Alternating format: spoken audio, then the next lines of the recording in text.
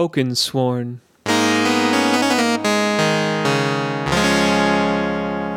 In the town of Bustle, the Queen's coach picked up a face-sylph man named Kylane, who was the consort to Heliantha, the Duchess of Flower Hall. He was dressed in an audacious blue tunic, which complemented the cobalt-blue crystals of eyes that said so much, yet left more unspoken. His elegant pointed ears were accented by a head of unruly hair as soft and grey as ash. Gregarious and charmingly haughty, he was the perfect distraction from the boredom of their slow journey. He had presented Elissa with the gift of a very fine violet flower liqueur, which he insisted on opening right away. He was to travel with them a short distance to Port Roy, a town situated by the River Lees, where he had business to attend to. The primary purpose of his presence as a passenger was to provide Elissa with news of the Duchess's lands and the happenings of her court. But he, being a talkative sort, conversation did stray from official matters, often and much to Elissa's delight. One such tangent was to tell of the Oakensworn.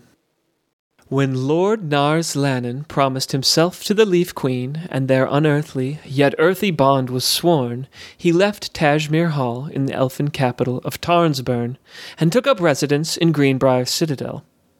The citadel was an ancient fortification that sat at the border of the known forests and those truly wild lands.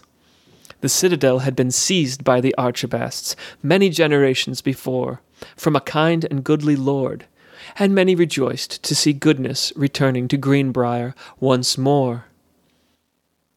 Though this tale was well-worn family history to Elissa, she enjoyed Kylane's telling. His manner also seemed to tease at something yet unknown to her. He took a sip of the lavender-colored libation that filled his glass, and continued.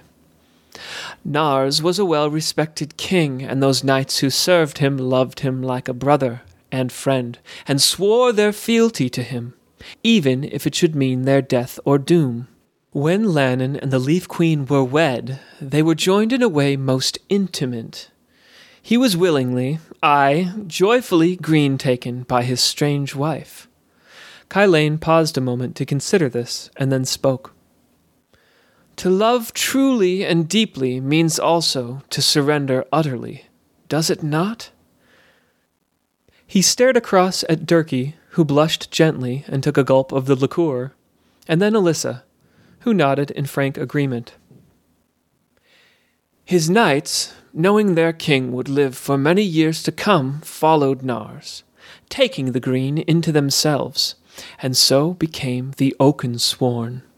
It is said that they, like Lord Lannon, still haunt the green halls and forgotten glades of those far, wide forests.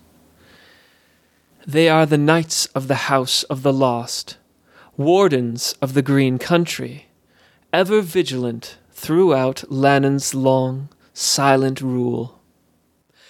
Kylane stopped a moment, savoring the dramatic silence, and delighted in the secret he would share next with his small but rapt audience. He continued his narrative, now in a hushed voice. Last moon, a green thumb, tending the flower arbours in the forest gardens of Lady Heliantha, was out in one of the far hydrangea plots. There, amid those endless blossoms of purple and rose, he happened upon one of the Oakensworn, kneeling in a ray of sunlight, perfectly still, fixed in some kind of solar meditation. Elissa and Durkee were in awe at this news. The Oakensworn were a common topic of legend in the Green Country, but this sighting pierced the veil of folklore in the most compelling way. Kylane continued. The gardener identified the knight in part through his antiquated, lichen-encrusted armor, but more so by the weapon he bore. He carried that famed sword of the Oakensworn, a moss blade. The fellow ran as fast as his strides could carry him to the keep of Milady to deliver the news of their visitor, but by the time they returned the knight had gone, I, personally, was not surprised that the gardens of Heliantha should be blessed by such a guest. They are, of course, the most beautiful of their kind in all the land. Kylane's arrogance may have been in full blossom in his last comment, but Elissa had to concede his statement was true. "Brilliant news, Kylane," responded Elissa. "Now, what other tales do you have to share?" Kylane smiled at this invitation, and a myriad of stories, facts, and gossips flashed in his mind, each hungering to be told. He refilled their glasses with a flourish, and then dove into the next act. "Let me tell you." If you like what you just heard, be sure to visit www.thegreen.country for more great content, including beautiful illustrations, detailed character descriptions, and much more. The Green Country is also on Patreon, where a small monthly pledge will give you access to extra content, like an illustrated PDF of the story you just heard.